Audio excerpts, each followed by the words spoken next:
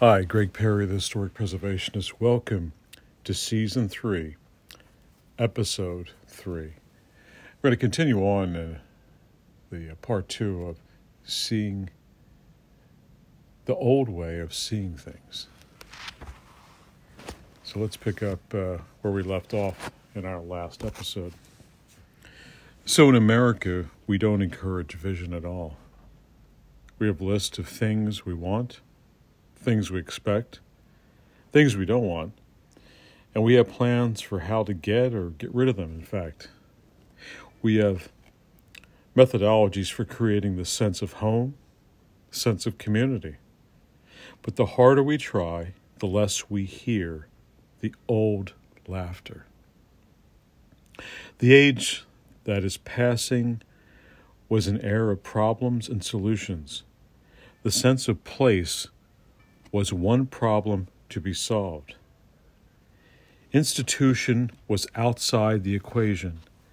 If times have changed enough, it will be easy to reintegrate institution into our daily lives, and so recapture the old way of seeing things. We are no longer distracted from our sense of loss by a belief in inevitable progress.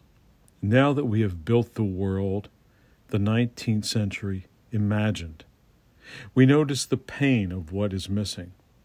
It may be that the hardest part has been waking up to a world we have made so cold and so dangerous over the years.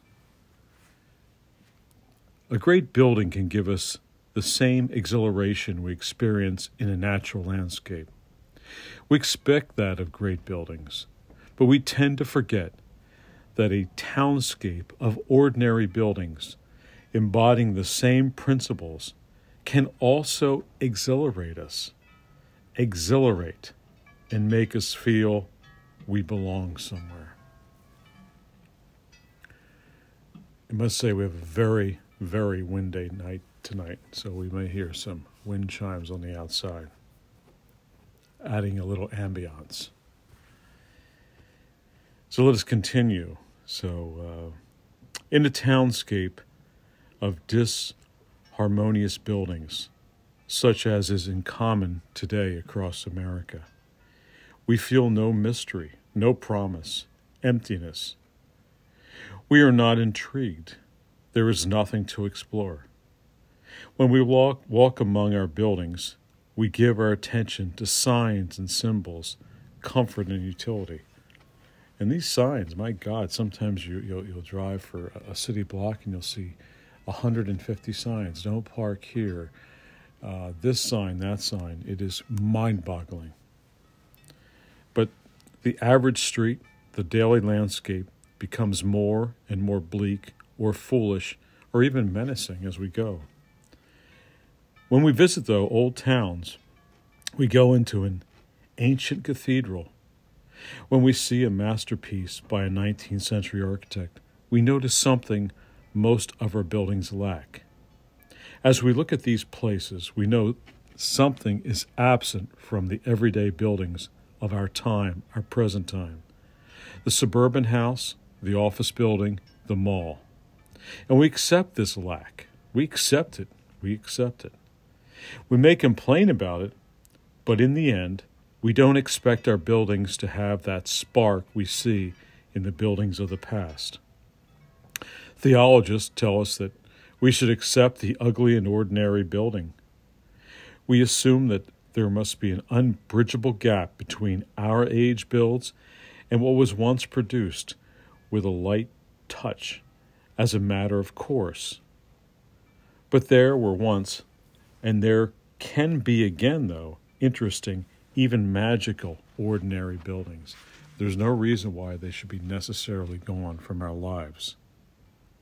So not very far back, as recent as maybe 2 lifetimes ago, virtually all buildings were designed to common physical and visual principles, all derived from natural forms and supported by a long tradition of geometry and measure. The tradition was a starting point. Most design today works without such a starting point, and so trends to go nowhere.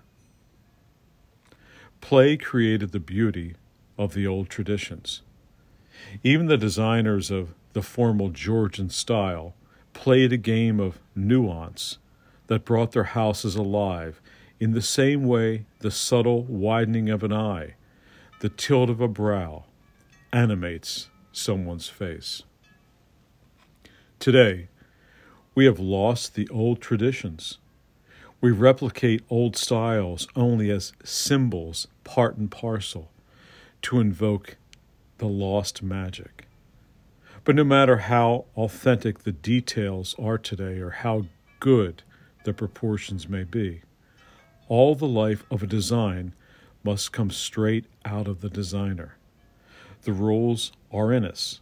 The designer's intuition resonates with what we all know. The intuitive way of seeing was not consciously taught or even followed. It was not a secret. Although mystical meanings ascribed to some of the ancient ratios were told and held as secrets. It was not tradition of style or structure that made it possible for a building to come alive.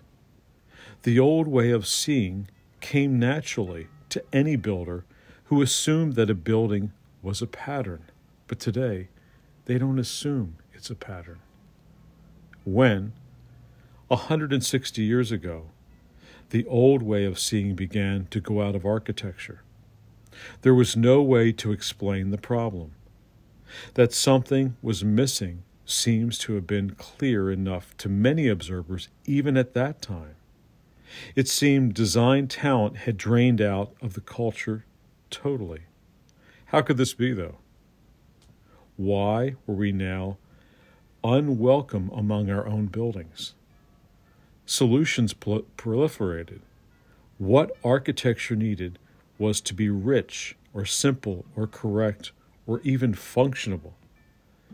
The Doric style was forthright and democratic, but the innocent Gothic was more pious and mysterious.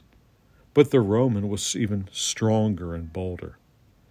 Several styles often showed up on a single facade.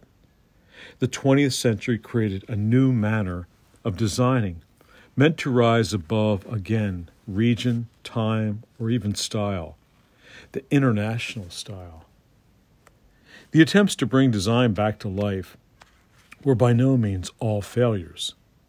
In the late 19th century, the arts and crafts movement, for example, regained and reeled in that old feeling to an extent. Machines had denatured design. Handcrafting could revitalize it, though. Talented artists created truly beautiful objects and buildings. 60 years later, other talented artists of the modern movement embraced the machine and produced other beautiful designs. What remained consistent was the beauty had become the province of specialists. For 160 years, designers have scrambled for new styles, methods, systems that would put life back into buildings. Great ones have achieved it, but they are gifted. Lesser designers are expected to make dull buildings. And I think even if we go back to the wonderful cars of the 1930s, the Delahaye's and the like, just beautiful, even Art Deco masterpieces of the automobile.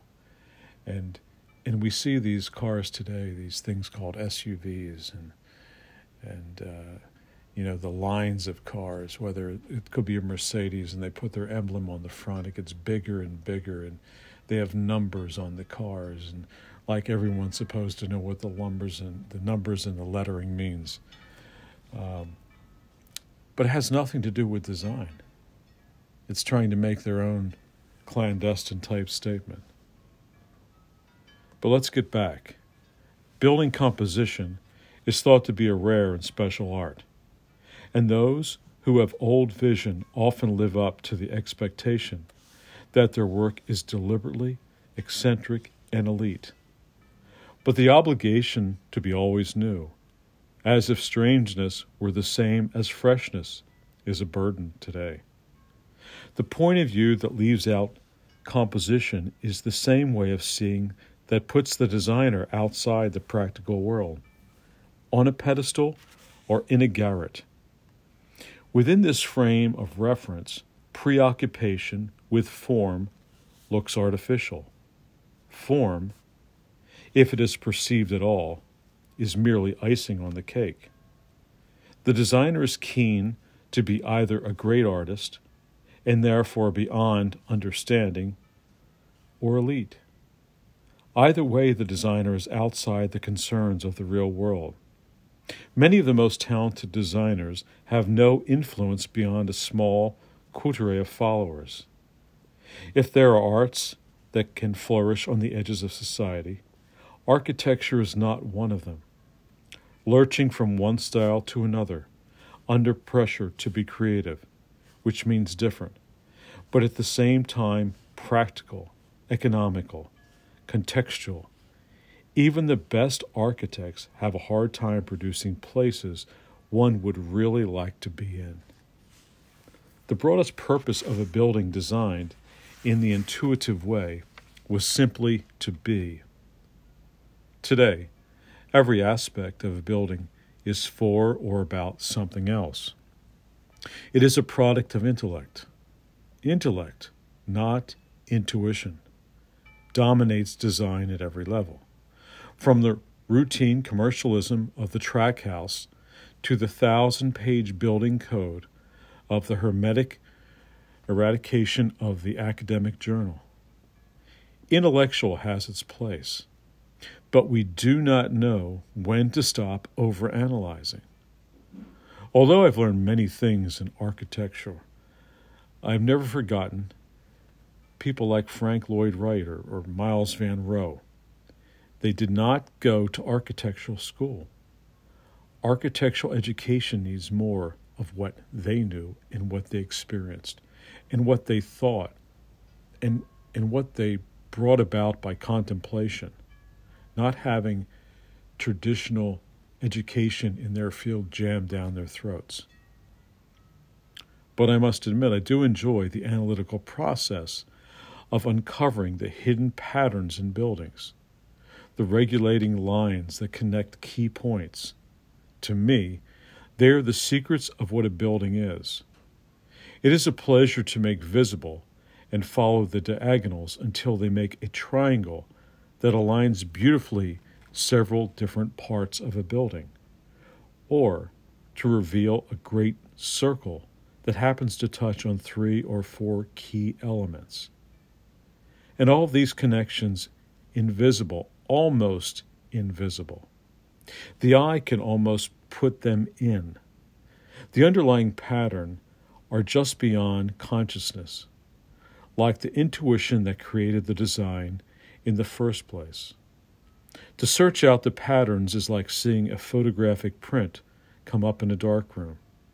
It is always a little new, a little exciting, to see the invisible suddenly rise to the surface, to see the confirmation of one's own intuitive pleasure in the design before him.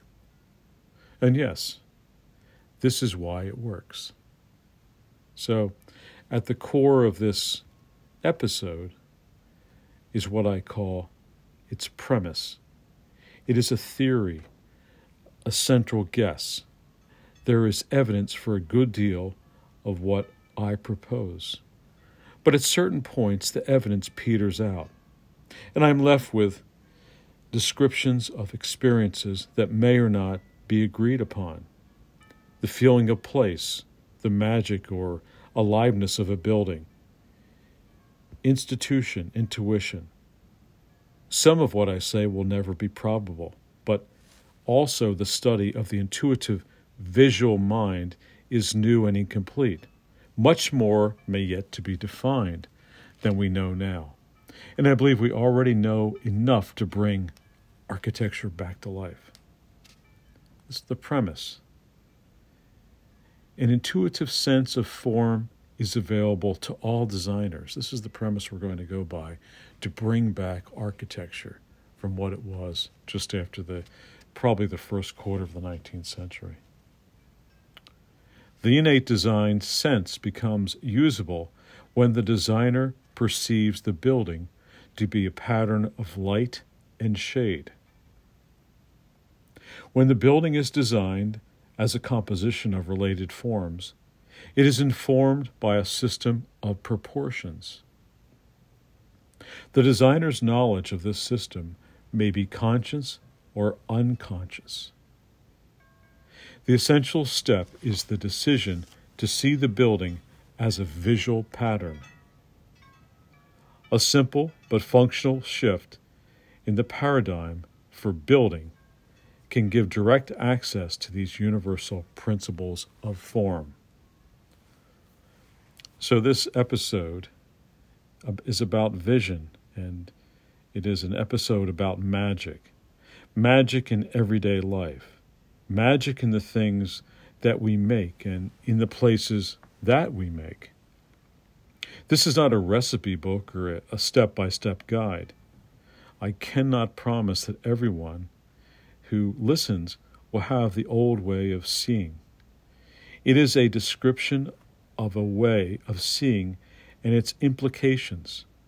What happens when you look at buildings as light and shade, walls and space? What happens when you don't? And that finishes up part 2.